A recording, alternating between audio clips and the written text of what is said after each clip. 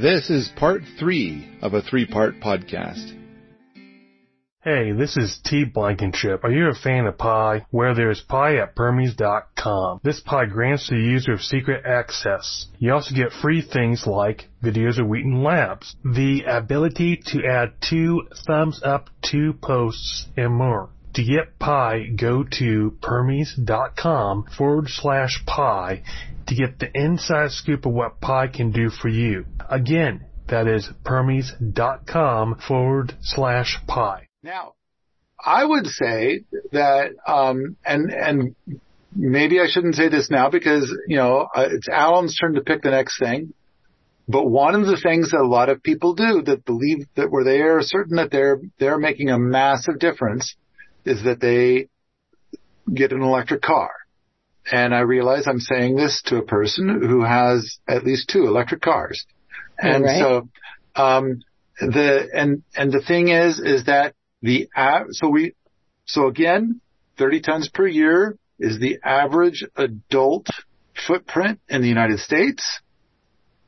And if you switch from a standard vehicle, from the average gasoline powered vehicle, average, to an electric vehicle, that reduces your carbon footprint by 2 tons per year. You went from 4 tons per year down to 2 tons per year.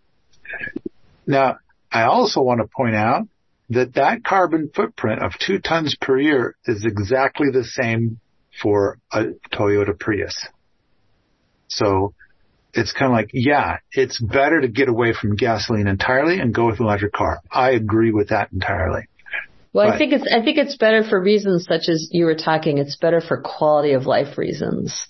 The cost per mile goes way, way down. Yes. And just the convenience of never having to go to a gas station is just pretty awesome. No. And we can make a whole other podcast about electric cars. Mm-hmm. At the same time, 30 tons per year, 2 tons per year, 100 tons per year, and the phrase, there is nothing I can do that would make a difference. Now, granted, I do want to also state that maybe we should have stated this at the very beginning. It's 30 tons per year per adult in the United States. And that's both direct and indirect. So that includes, for that adult, and includes industry. Mm-hmm. Now, I also got to say that your average environmentalist who is sure that they're doing their part, and they're sure of it because they can say it very loudly and over and over and over again, that they, on average, have reduced their entire carbon footprint by 1 ton per year. So they've gone from 30 tons per year to 29 tons per year. Mm-hmm. And they have a PR campaign talking about zero carbon or zero carbon footprint, or they've done their part, things of that nature. So that's why I think it's so important to talk about the 30 tons per year. Now, granted, a lot of people will talk about 15 tons per year because they're just talking about your direct stuff. And they think industry needs to clean up their act without any regard to their contribution to those industries. Now, when you have been here, Julia, and also when you've been here, Alan, and then I see Katie on this call when Katie's been here, and there's Bo, and Bo has been, everybody's been here, Samantha, all these people, I can see these names of people that I know that have been here. When we go out and we build something, how much cement do we use? No cement. 0. And so there's a bunch of reasons to not use cement, which I think I've covered in this podcast many times, but one of them is the carbon footprint of cement is profound. It is massive. Mm-hmm. And so it's kind of like, all right. And for a lot of people, it's like, if you're going to build a house, if it is impossible to build a platinum LEED certified building, and Alan, you are an expert on this, and you can correct me if I'm wrong. How much cement do you have to use in order to build your platinum LEED building? Well, I mean, you say the word have to. Okay, go ahead. Give me a range. What's the minimum? So here's what I would say. I mean, the minimum is 0. Has that been done? Yes, I believe it has. I believe there's been a full living building challenge that's been done with effectively 0 concrete. But it was also LEED Platinum. But I think that what we're looking at here is basically this. You know, yes, I'm a LEED AP and LFA and so forth, working with that. And what you're leading into is the next question. So what's my next point of intervention? It would be buildings. So on the LEED, typically on the LEED Green Associate exam is what percentage of the carbon footprint of modern civilization is in buildings, and they claim 40% is the number they claim. So the next point of intervention would be in the built environment and how we build buildings. Yes, there's a whole thing I'll get off into about carbon cure and basically pumping carbon into concrete as it cures and to make it more carbon neutral. It's a whole different discussion. Yeah, let's skip that. Let's skip that. Right. Okay, but what I'm talking about is you got a big ass building that you've made. Yes. And I've been into I don't know how many platinum LEED certified buildings, and they're so proud, and they got to say it over and over and over again, and it's a giant cement behemoth. Yes. Now, this is what I was about to say. You remember, you're talking to me as an engineer, and so you say, how much do you have to use? Which is a very different question from how much is used on average. Okay? That is like hundreds of tons. Right. On average, remember, for people who aren't familiar with this, let me kind of encapsulate LEED in like 2 sentences, okay? Because LEED has become the largest internationally adopted standard, pretty much for quote unquote green buildings. And so the approach that was taken by LEED was approximately this. Let's document exactly how awful the average building of a certain class is. And then let's give you points for making your building slightly less awful. And if you get enough points, you get a LEED certification for your building, right? So it was like, oh, Paul, you want to build that monstrosity of an office building, and the average office building in that area would be this much of a catastrophe. So you documented with a painful amount of paperwork that you made it 12% less catastrophic. Right? Yeah. Therefore, you get all these points because you have this much less nasty material in it, this much less water consumption, this much less energy usage, and so forth. And each of those things gives you points, and therefore you got enough points, and therefore your building can get a LEED Silver or LEED Gold or LEED Platinum certification, right? This is now. Has this solved problems? Well, what I would say is this. It has definitely moved the bar. It used to be that building a LEED Platinum building, back when people like Gary that I work with did it, for like the first time in Georgia many, many years ago, was very difficult because the industry didn't support it. And today, building a LEED Platinum building is actually not that difficult, because it has moved the bar in the industry. So is it on balance, has it been good? Yes, because it has basically brought a lot of this into the industry, and there's been a lot of innovation and so forth, and we've made things marginally better. Has it actually addressed root cause problems? No. It's moving us in the right direction, albeit slowly. Yeah.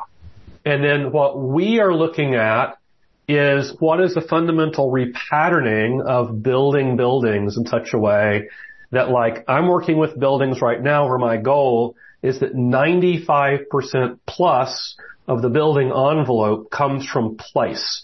That is, it's gathered out of the local biosphere, it's patterned into a building, and then when that building is done with its life cycle, it's returned to the land in a thing that causes zero pollution. That to me is the kind of patterning we need to be thinking about in building buildings that really address what we're talking about at a scale. So that to me is a whole different paradigm of going after buildings. And so I would say that yes, this is the next intervention would be in terms of actual release of carbon into, and so forth, would be to look at how we build buildings and to build them in a way that's actually sequestering instead of releasing carbon into the atmosphere.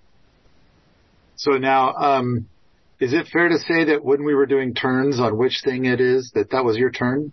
Yes. Okay. All right. And Julia, have we, the thing that you were bringing up, have we addressed that? Have we covered that thoroughly enough? Yes. No. And I'm really glad that you have gotten it out in the world, the numbers of trees that are growing well on your property. I think that's important to note.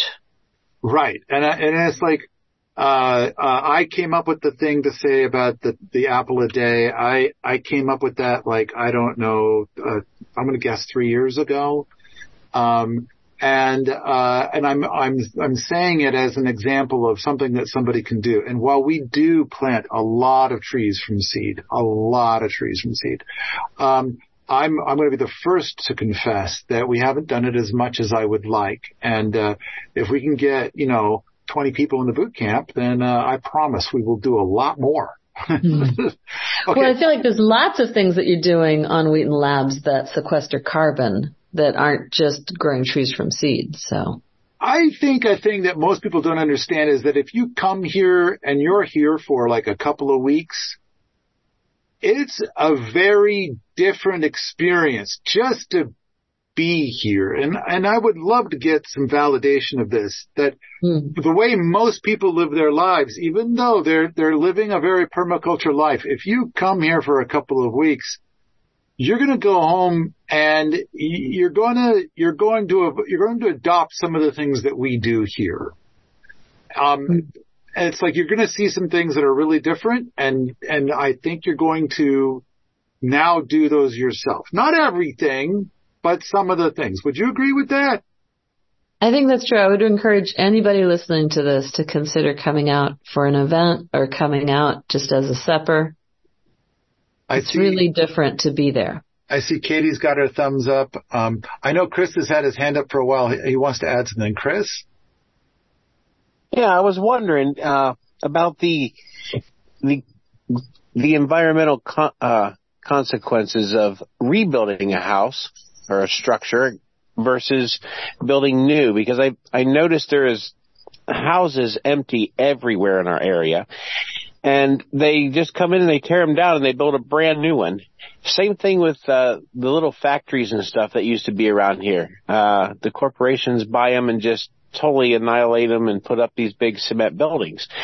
Has there been a study on that gives us some kind of real numbers that, is it better to recycle or is it better to tear them down? Before Alan's going to have a lot more to say about that. And before Alan gets into it, I want to jump in and I'm going to say first, the answer is it depends. Yep. Second, I've seen it, I don't know how many times where, like for example, I remember a school in Missoula called Paxson School, which was a beautiful brick building that they built to last 300 years. And then once it got to be, I think 40 years old, they tore it down and basically built the exact same thing again. Only it was a little bit bigger and it was shaped a little different and the wiring was in the walls instead of attached to the brick, and it's like because so I kind of feel like part of what I want to throw into this mix is rather than shaming people and say, hey, stop making a new house and instead just reuse that old house, rather than advocating for sacrifice and for less, I want I want to first and foremost say I want everybody to live their most luxuriant life. Julia, is owning a Tesla more luxuriant than the previous gasoline-fueled vehicle that you drove? Oh my God. Yes. I mean, it's not the car that I drive, but yes, it's a marvelous vehicle. It is. So you've added more luxury to your life and simultaneously decreased your carbon footprint and improved your environmental footprint dramatically. Mm-hmm. This is what I want to advocate for. This is the thing I want to talk about. I think adding a rocket mass heater to your home will add luxury to your life. It'll add money to your pocket and simultaneously dramatically reduce your carbon footprint. Now, to get back to Chris's question. Chris is asking, is it better for the environment to reuse an older structure or to build new? And then I jumped in ahead of Alan and said my bit, and I know Alan is aching to give his answer. Alan? Yeah, I would say that, yes, in general, refurbishing and reusing existing structures is much lower in embodied carbon, embodied energy, and embodied pollution. Okay. Now, that being said, we have a more complex landscape here, because here is the issue. I have seen instances of 800-year-old homes in places like Wales and Germany, which have been occupied by the same family for many, many generations. And this is, it carries such a sense of place, right? Because there's history and so forth. So this is living in a place, not just a building. The place has history and it's built up over time. The problem we're running into today is that we have a huge number of buildings that I tell people, well, you're going to buy a 20-year home with a 30-year mortgage. And they say, well, what do you mean by that? Right? I'm like, well, the thing is that you're going to get a 30-year mortgage on this, but after 20 years, the building has been built in such a way that it's going to require massive overhaul and repair. It's like you're not even going to get 30 years of use out of this building before the building is degraded to the point that it requires another massive infusion of capital in order to bring the building back up. So what we're seeing is this. Yes, if a building were built thoughtfully and a place was created with that building, buildings should be able to be used for hundreds of years, refurbished and renewed, and therefore the amount of embodied energy, the amount of embodied carbon, the amount of embodied pollution is very low for the life cycle of the building. Our problem is that we have gone to a building pattern in much of the Western world in which we throw together crappy buildings, which basically start to have fundamental issues after a couple of decades. And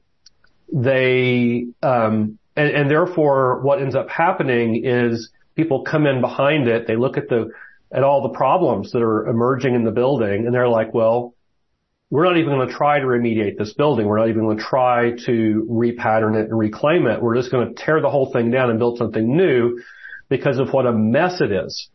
So it's like a much more complicated question. If you build all of these buildings as absolute crap and their effective life cycle is designed with a mindset of disposability, so you build them using crappy materials and so forth, then the idea that we're going to keep on refurbishing them, well, it hasn't been working out very well.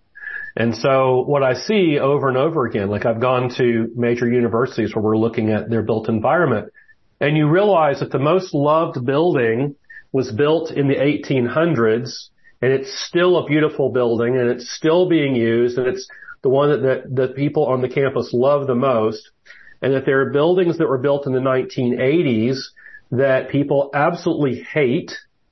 They are terrible places to be. They're built like crap, and now they're scheduled to be demolished. So it's like, in order to do what we're talking about, which is to have buildings that have many uses over many generations, we have to start by building buildings with the right patterning so that that's possible. And what I would say, unfortunately, is a lot of building stock we have in a lot of the more recently developed parts of the world do not have the patterning and the building to them that's required in order to be long-term assets. They become increasing liabilities over time because of the way in which they were built in the first place. If everybody is satisfied talking about buildings, I'd like to move on to my next coupon in today's conversation. And because we are short on time, this might be our last topic. But I also think that this is the topic that everybody wants to talk about. And so it might end up being the longest one. Are we good to stop talking about buildings now? Chris, has your question been adequately addressed? Yes, thank you very much. Okay. I'm going to talk about the thing where if I try to talk about reducing one's own carbon footprint, there is a vocal minority that has a very strong opinion. And their opinion is so strong, they generally won't allow me to present any other data. And because I like the idea that somehow this podcast gets listened to more than average, even though it probably won't happen, I'm going to bypass that particular group entirely and watch as I carefully word what I'm about to say. When it comes to food choices, and I'm sure everybody in on this podcast is giggling right now because they know what I'm dodging. But when it comes to food choices, first of all, 30 tons per year is the average American adult footprint. And food choices, the average adult carbon footprint for food choices is 10.5 tons per year. So for whatever it is that you do with your food choices, it can impact 10.5 tons per year. And that's just your carbon footprint. So this is tied to climate change. And the thing that I want to say is grow a garden. If you grow a garden, and with your garden, you can meet half of your food needs, that cuts your carbon footprint by 5 tons per year. And so that's more than getting the electric car. It's not as great as the whole heat thing, but that's another bit. We're just talking about food choices, but a garden, a big, glorious, magnificent garden, if you can grow enough food in your garden such that it provides you half the food that you eat in a year, that cuts your carbon footprint by 5 tons. And further, I want to say that the average American urban lot, which is about 1/4 of an acre, that on that 1/4 of an acre, without a lot of effort, you can easily grow enough food to feed one person to meet half of their food needs. So I started saying that wrong. But with that 1/4 of an acre lot, with a house taking up a big chunk of that 1/4 acre lot, you can grow enough food such that it meets half of the food needs of one person. Fairly easily. Not too challenging to do. And there are people that can go very, very far. In fact, if you're importing a ton of stuff, which I don't want to even, talk about that. You can grow even more food, but now we're talking about you're losing some of your carbon footprint by shuffling things around so dramatically. But I'm going to state this thing that the footprint for the food for one person is 10.5 tons. And it took me a lot of math to get there. And I got to tell you, Sean and I worked on that for probably a couple of 100 hours for the Better World book. So I am very confident in this number, 10.5 hours. So let me start with Alan. I've made a statement about growing a garden and about food and carbon footprint. Do you have a response to that? Yeah, I would say I have not had the opportunity to spend that many hours doing the actual math. I would say that, however, you come down to it and you realize that it's been pretty well documented that because of the way that industrial agriculture grows food, that it's somewhere between 15 and 20 calories of energy that is used in the industrial food production process for every 1 calorie of food value that gets produced. Okay. Mm-hmm. So and I think that's probably a little bit low for reasons. So it's something like 20 to 1. Like we use to get 1 calorie of food on your plate, we use like 20 calories of energy, and the vast majority of that is fossil fuel energy. Okay.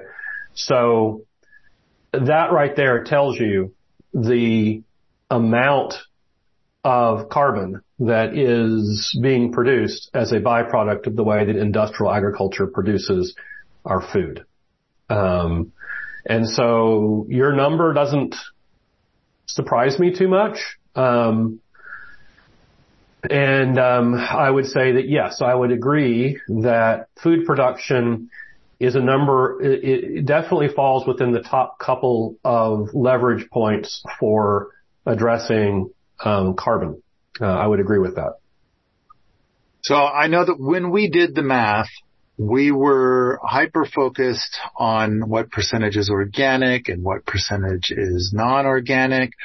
We focused on the fertilizer being, mined and or extracted or whatever was the carbon footprint to get the fertilizer to exist, combined with getting the fertilizer moved to the farm. Yep. And then the amount of carbon, the amount of carbon that was involved in getting the petroleum distributed across the farm. And we did a bunch on that. Then, of course, there's the harvest, and then we focused on getting it to the stores. There's a significant carbon footprint for the store to exist. We added a little something in for the employees to get to the store and basically go, commute. So the grocery store employees commute. We added a little something in for that. I mean, to tell you that the math was incredibly psychotically detailed is an understatement. We went into a lot of stuff in order to come up with it. So at the same time, there are some people that believe that the carbon footprint for your food choices is much, much larger than 10.5 tons. But after we did very detailed, thorough math, we came up with 10.5 tons. Yeah, it's always the challenge when you do these. Some people make all kinds of simplifying assumptions and leave out all kinds of factors. And when you do this kind of calculation, you are basically, it's an exercise in where do you draw lines of boundaries and what assumptions do you make. And so in a system as complex as the global, industrial system, making all those assumptions and drawing all those boundaries is actually quite complex. It's really difficult to put a number onto it. So that's what I'm saying. it's a lot of work to do it. And then, of course, people are always going to argue with you about where you drew your boundaries and what assumptions you made. Oh, absolutely. Absolutely. But I suspect that if 100 different people did this level of work, that their number would come in at maybe 10.2, maybe 10.7. And we came in with 10.5.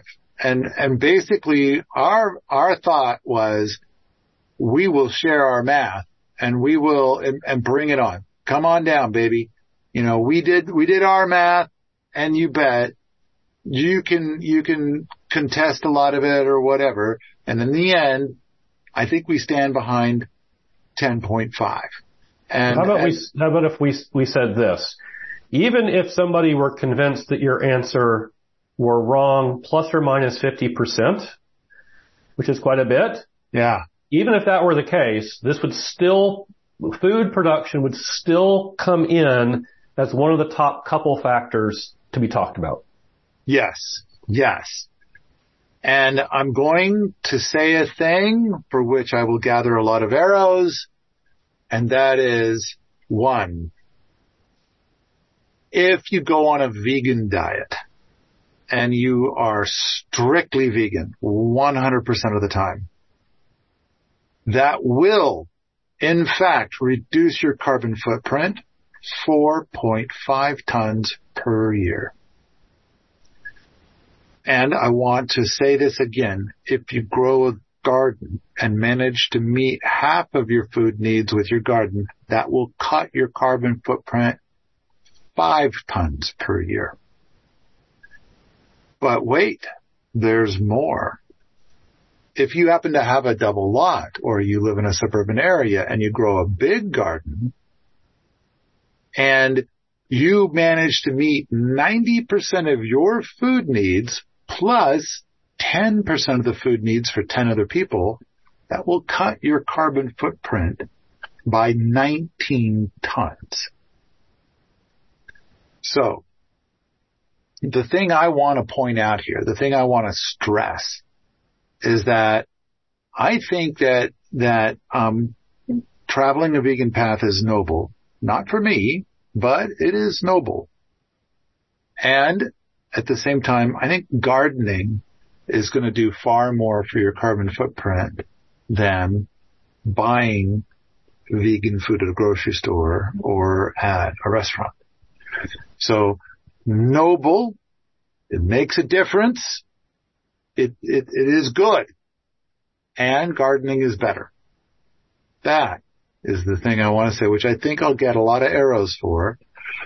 Now I'm going to get 10 times more arrows. I believe, and I know that there's a bunch of militant vegans that do not believe it. But I believe that paddock shift systems actually sequester carbon. So, if you eat meat from a paddock shift system, you are getting that could be coming, if it's done well and done correctly, which I think most of them are. But that meat that you consume could have a negative carbon footprint package. There. This is my opinion based on my experience doing paddock shift systems, as well as all of my research into this space. And so I'm going to put it out there, and I'm sure that I'm going to get thousands of arrows for it. Hi, this is Mark. There are a lot of reasons to get angry these days, but I prefer to focus on the positive things that we each can do to make this world a better place. The book, Building a Better World in Your Backyard, Instead of Being Angry at Bad Guys, is a great resource for just that. Instead of throwing my arms up in frustration at governments or big corporations, there's a list of ideas that we each can tackle to affect change. Information about this book and other resources can be found at Permies.com. Well, I'm just going to say this. We understand to some degree, we understand pretty well the dynamics of what we're calling rotationally grazed systems. This is based upon biomimicry. It's based upon mimicking a natural cycle of ruminants and pasturelings, in nature. We know that this is a massively carbon sequestering system. So anybody who wants to argue that, I think, just basically has a fundamental misunderstanding of ecology and physics. Now, there are people who might want to make an argument about the ethics of eating an animal. That's a whole different argument to me. What I'm talking about here is simply the physics and the ecology of whether these kinds of systems, natural systems of large herbivores on rangeland, is carbon sequestering or not. And that to me is a completely settled issue. You see historically in, say, the central plains of the United States, where you had these large ruminant systems with top predators causing what we were basically the ecological example that we're using to drive what would be called rotational grazing today. Some of the largest amount of soil organic matter sequestered in soil we ever found on the planet. It is a hugely carbon negative system when it is done in a way that mimics that particular ecosystem. And I think that anybody who's wanting to argue at that at this point in time is got probably more of a political agenda than they do anything else. So what I would basically say is, if you want to make the argument about the ethics of eating meat or not eating meat, that to me is a completely separate question as to whether or not large ruminants on rangeland that are being moved actively by top predators is an environmentally and ecologically important means by which the planet self-regulates. I think that is clear. So I would tend to agree, Paul, with your assessment that when properly done, that you can use rotational grazing to sequester carbon. And I would also say that when you are doing a monstrosity like a confinement feedlot, you are doing exactly the opposite, and you are creating another environmental disaster.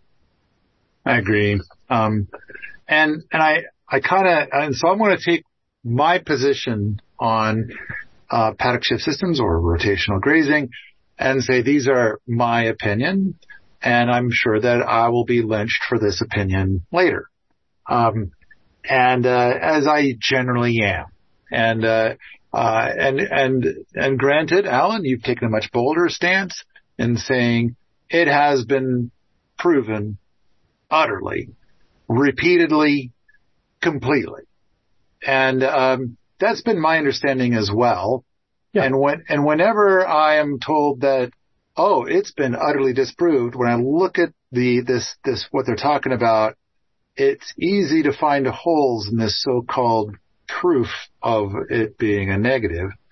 And it's like, but then I think that those people, they can't hear this other presentation. They've already heard hundreds of times from their friends or whatever the materials that they consume that it's all lies and whatever else. And so it's all right, whatever.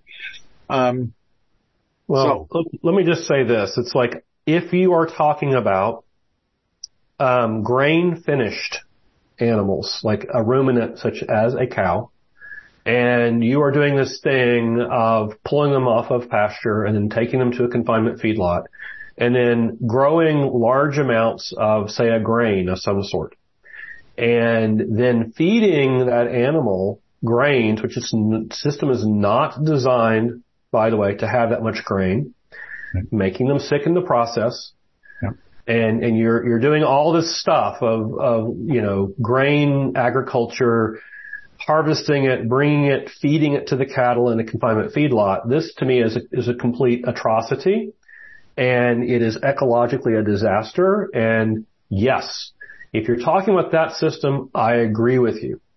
If you're talking about a system that deeply mimics the natural ecosystem, then it's very hard to argue, at least if you are looking at it in any systematic fashion that I'm aware of, that it is, you come look at it. When Europeans arrived on this continent, there are areas where this had been going on as a natural ecosystem for a long time, in which we had pretty much one of the wealthiest inheritances of soil organic matter rich topsoil that had ever been found anywhere on the planet. You're talking about places where topsoil in excess of 20% soil organic matter was over 10 feet deep in places, which is a tremendous amount of sequestered carbon.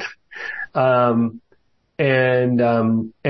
just an insane amount of topsoil and very, very carbon rich topsoil that had been produced by this system of, say, bison, that were, on this, on the rangeland, being moved mostly, with the impetus of the gray wolf, for example, up in the middle rangelands. So that system is completely ecologically different.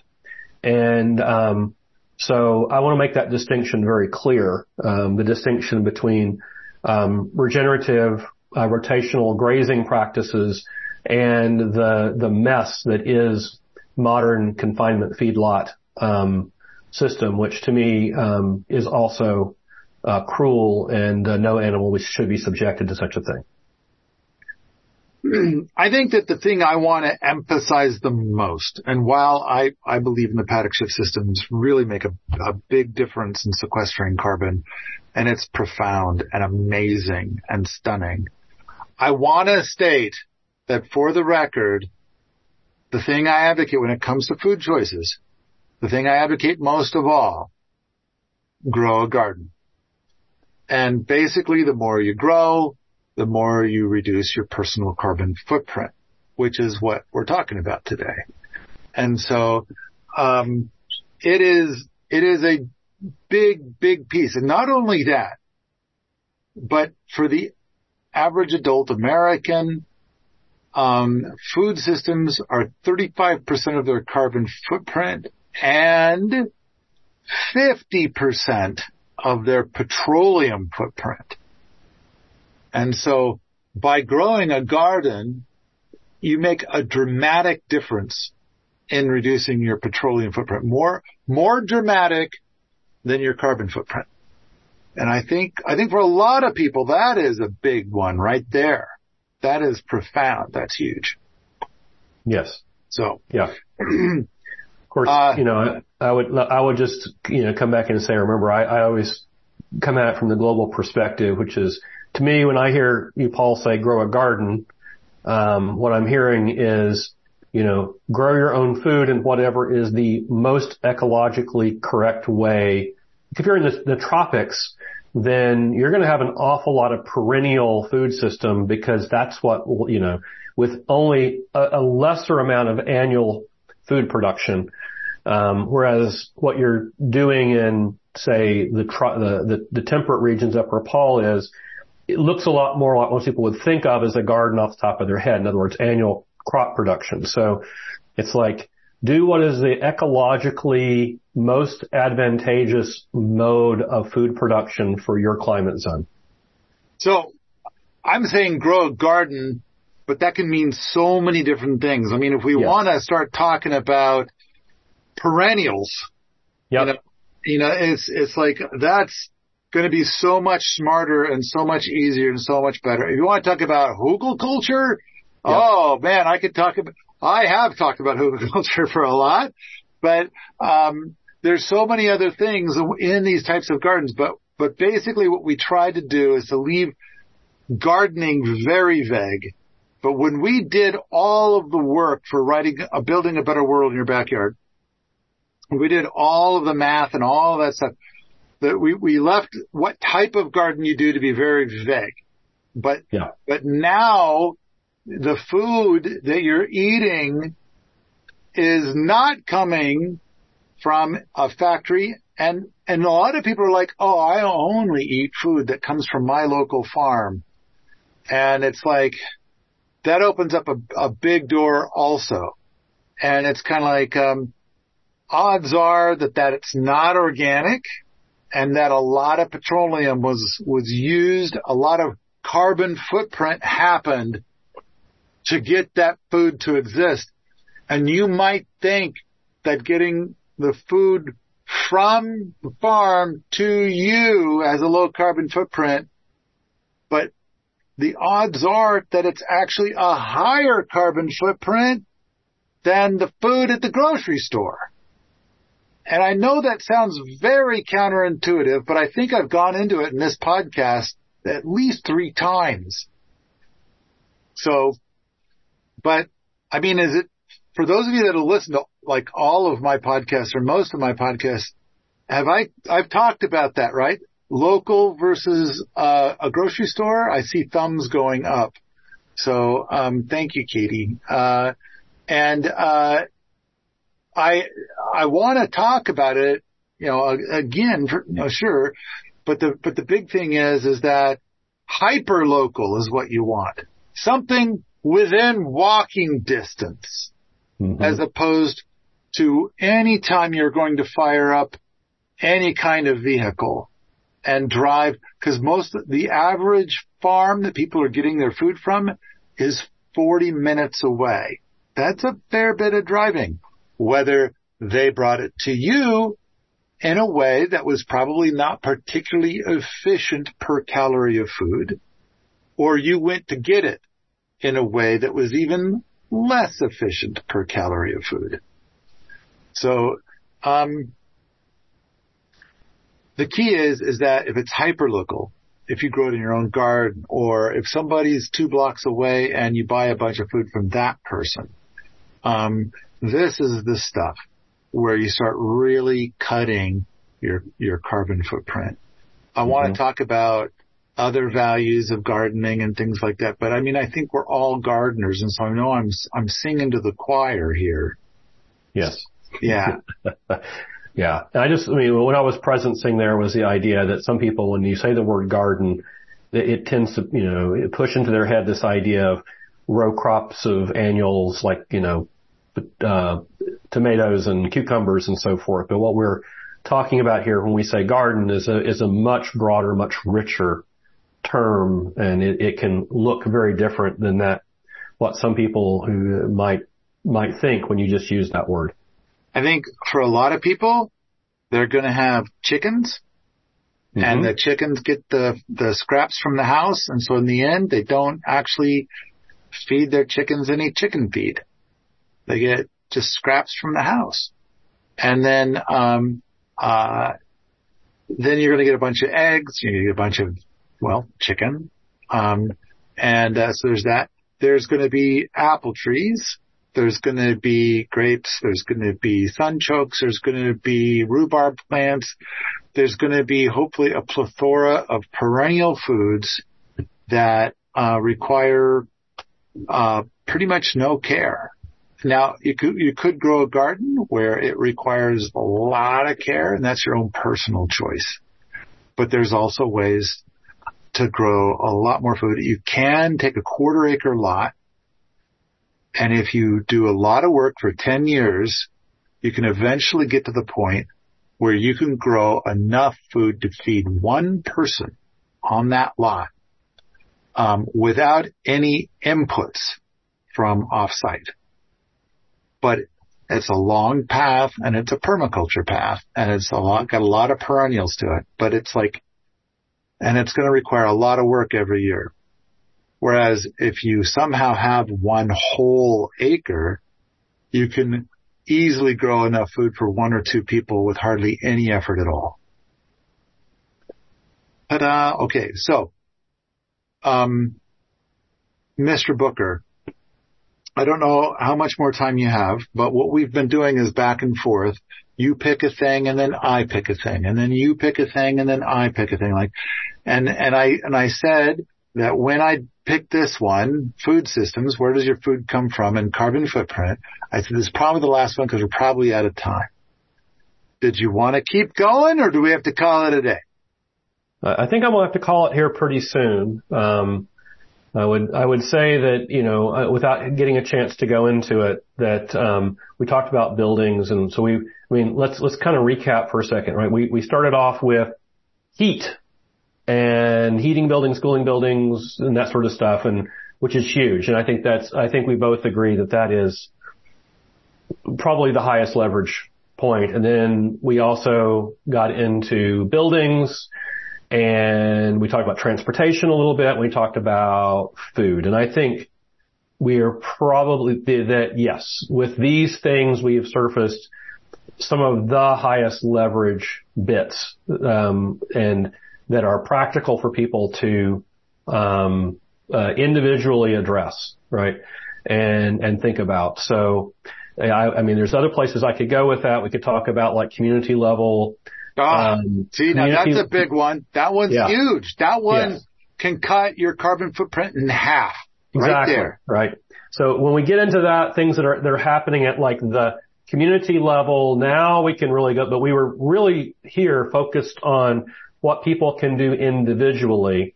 And so I think we've hit a lot of that. I could really talk about like land use patterning and walkability and setting things up where, you don't really even want to own that electric vehicle because, you don't really need to drive very far very often. And therefore, that big electric vehicle with all of its overhead is more of a nuisance and an expense than it is a benefit, things like that. We can go in that direction. But I think the things that we have pulled out so far are probably plenty of homework for the people who are really interested in doing a thing. And if they start with what things we have talked about so far, they're definitely going to be looking at the highest leverage interventions that are going to get the most return on investment for them if they start where we've discussed. I think it's the best. These have been the most powerful things to start with. I mean, there are other things like, when you start talking about how to reduce your energy use around the house, just in general, like little things. I mean, there's lists of stuff that we could talk about, and we can even list them off with how many tons per year does this, make a difference of. And of course, a lot of people are convinced that they've done everything that is possible to do because they went out and they bought some sort of light bulb. And I gotta say that actually you probably made things worse. It'll say right on there, how much energy you saved and everything and all the stuff on the box, like, oh, it's so good. And it's so, and the Better World book, that was a big part of Sean, my co-author. Sean's focus was on, how LED light bulbs are not what you think and how you're going to actually be able to save a lot more money with something that's going to be more like the old school incandescents. And I know that almost everybody listening to this podcast is probably thinking that that's absolutely crazy, but I think Sean does a very good job of pointing out how. It's like if you're going to be a dumbass about it, but then you're right. If it's like LED uses much less electricity than incandescent, if all you're after is light, and you're a stupid fuck, and there's no way that you can do anything more about it. But I think that if you are smart about it, that it turns out that you can use an incandescent light to save you. Because if you switch all your incandescent lights over to LED and you believe that you've saved something like $4 a month on your electric bill, goody for you. But I can use an incandescent light to save $900 a year off of my electric heat bill. And it's like, which I think $900 is more than that $4. $900 a year is far more than that $4 per month. That's what my math says. But so Alan, if a person dumbly switches from incandescent to LED lights, what do you suppose is the average savings per month by making that change?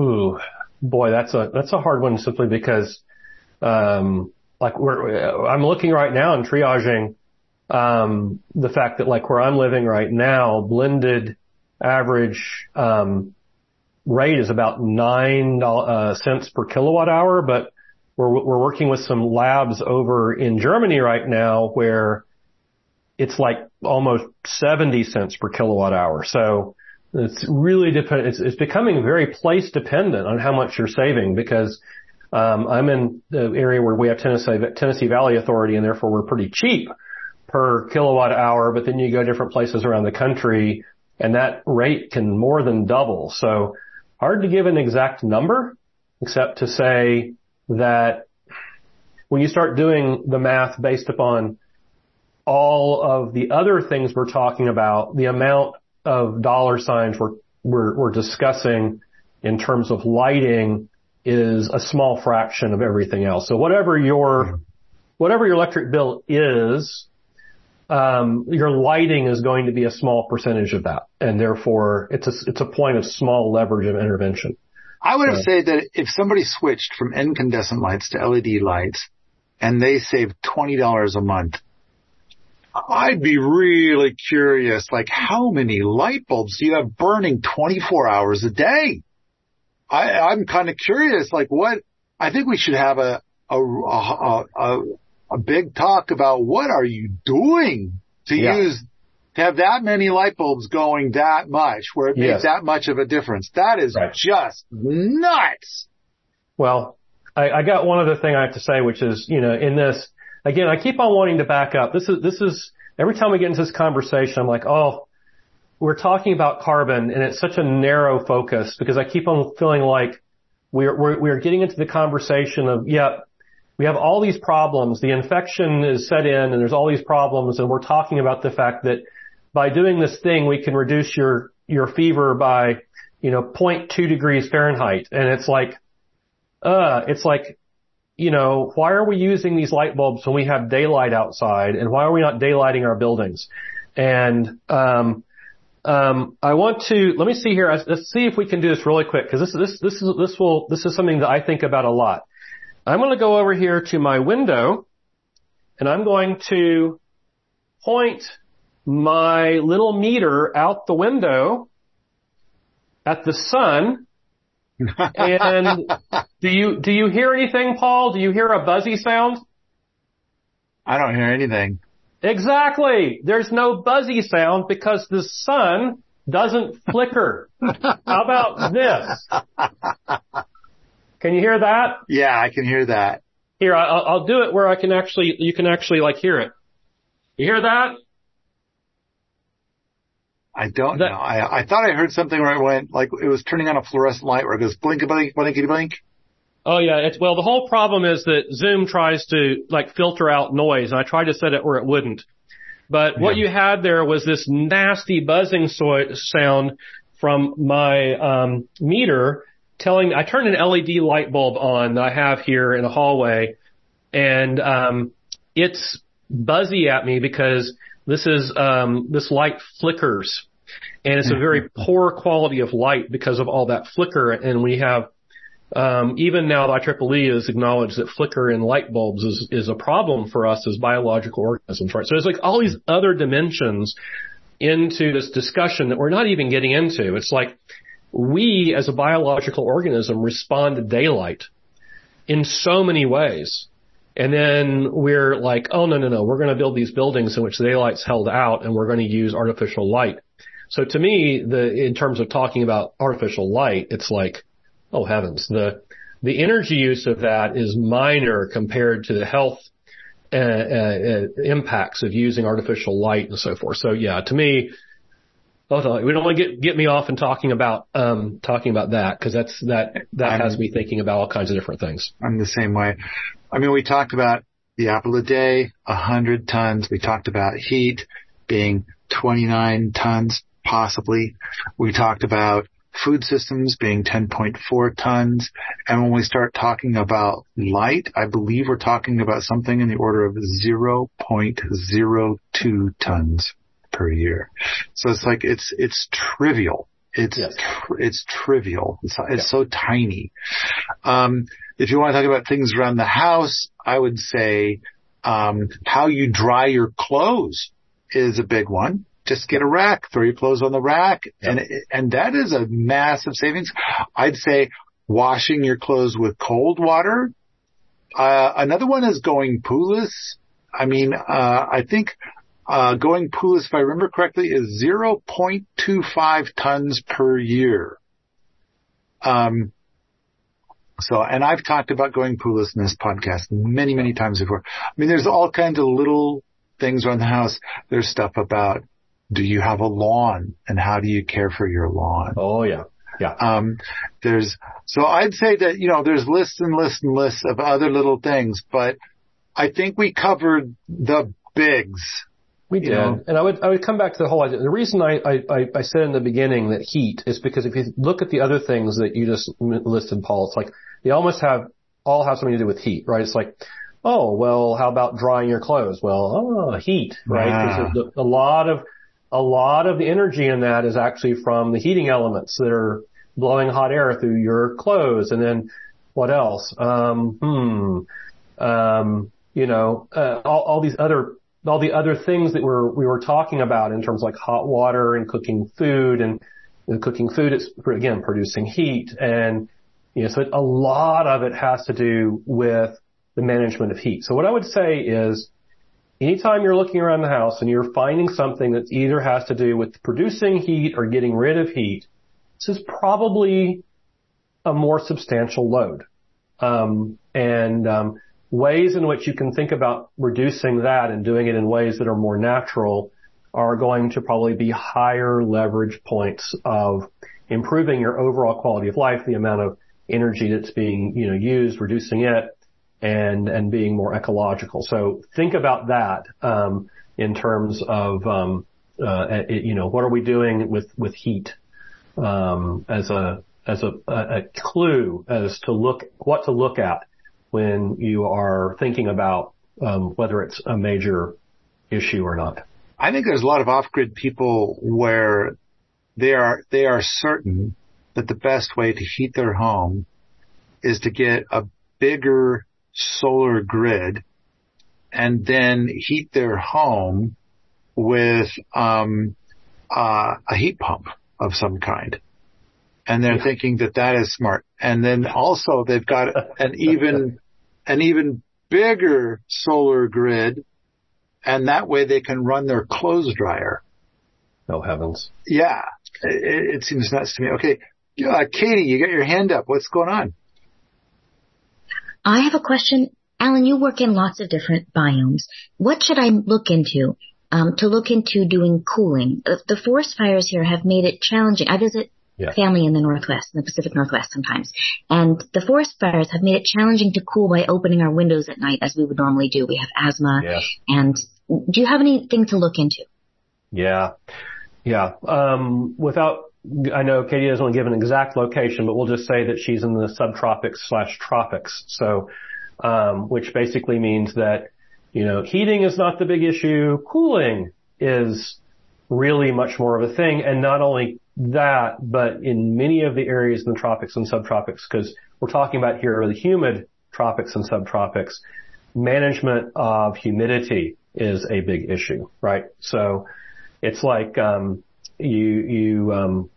me, the right place to start when you're talking about the overall patterning is patterning the buildings themselves, because what we've ended up doing in a lot of cases is throwing buildings that are actually patterned for temperate climates into these subtropical and tropical environments. And you have a huge amount of thermal mass, which gains a lot of heat.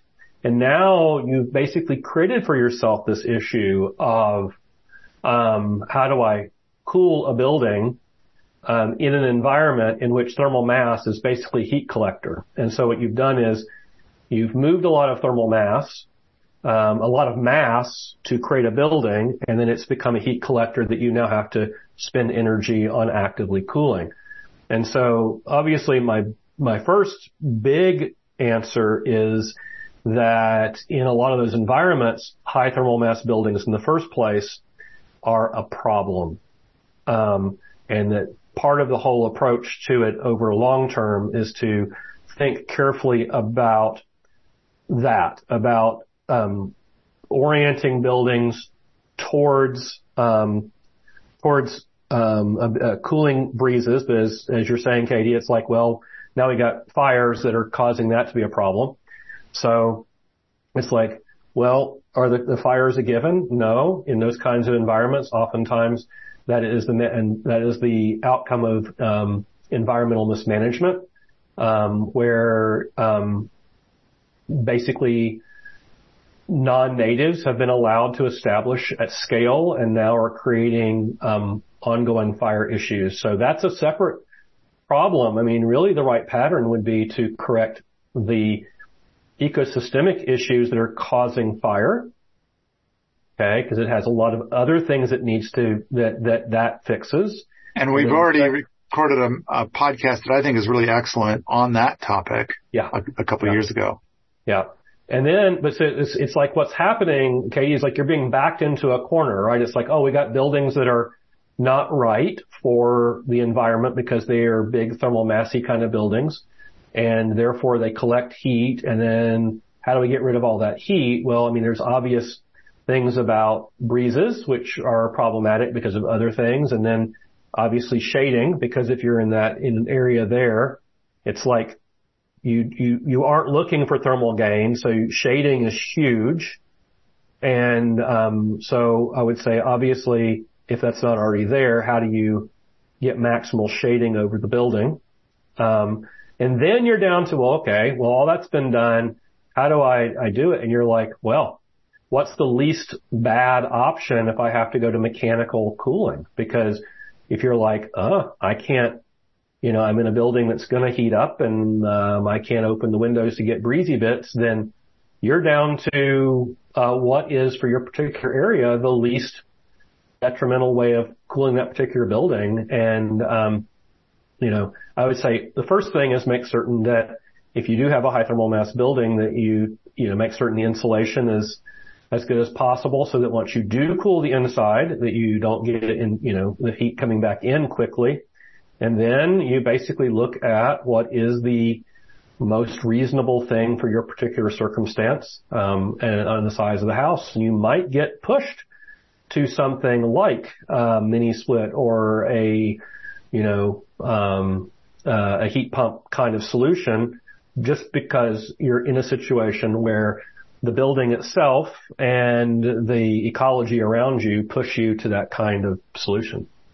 So I don't know, Katie, if that's helpful at all. Thank you so much. I feel like I've got about 2.5 to 3 hours of stuff to say down this road. Oh yeah. and it would be probably a podcast all on its own, but let's see if I could just shoot a few things out real quick. First of all, I would grow some big ass trees. Yeah, that's the shading. And it's like not just shading, but layers of shading. It's like if you've ever stood at the foot of a tree that's like 150 feet tall, and on a hot day, it's a good 15 to 20 degrees cooler under that tree. And there's like a downdraft pouring onto you of this coolness. It is profound. Yeah. And so, a lot of times when people struggle with very high air conditioner bills in a hot area, they have xeriscaping out front, which is acting like, an oven. It's a heat collector. And it's kind of like, I would like to see them have a bunch of different trees. The next one, you mentioned thermal mass, and I thought you were going to talk about wafadis. And aren't you doing some experiments in your warmer climates with wafadis? I'm not sure it would work for Katie, but because it's not wafadi, because we just have such a high humidity here. Right. And any kind of earth coupled building, I'm not calling it an underground building, I'm calling it earth coupled. Yeah. Any kind of earth coupled building has a lot of challenges with humidity control. So I am working with buildings with green roofs, but the walls are not earth coupled. Green roof is an example of something that dramatically cools a home. Correct. Dramatically. Yes. I'd say layers of shade for the building. So, this year at our summer events, we put in a giant cable that ran over the classroom, and we hooked sunshades up to that giant cable, thus putting shade over the building. And the results of just that were pretty profound. To just get the sun off of the building, that made a big difference. And to get shade around the building, in addition to that, made a big difference. Layers of shade is a profound thing. Yeah. So I kind of feel like somewhere I wrote a thing like how to cool in the summer, and I think I've got like 20 different ideas that I put in there, many of which we're implementing here now or we're starting to implement. But I think that there's a lot to be done. For us, we've got something that's really convenient. Like when we have a rocket mass heater in the building, it really cools things. I think about 7 degrees. And I have a video that kind of describes that. But it uses a principle of like, well, at night it's like 55 or 60, even though the day will be really hot. And we open the windows. But I think a lot of tropical and subtropical places, I'm not sure that'll make a lot of difference. Because, at night it's going to be almost as warm as it was during the day. And so it's kind of like, it's probably not getting you a lot there. All right.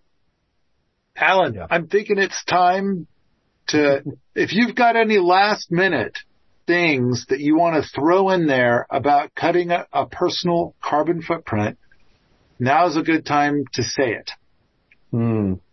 I think I'm going to leave it where we are because, yes, we could keep on going for a long time. But like I said, I think we've given people who are interested plenty of homework with the high leverage things to keep them busy for a good long time. Yeah, I agree. All right. Thank you, Alan.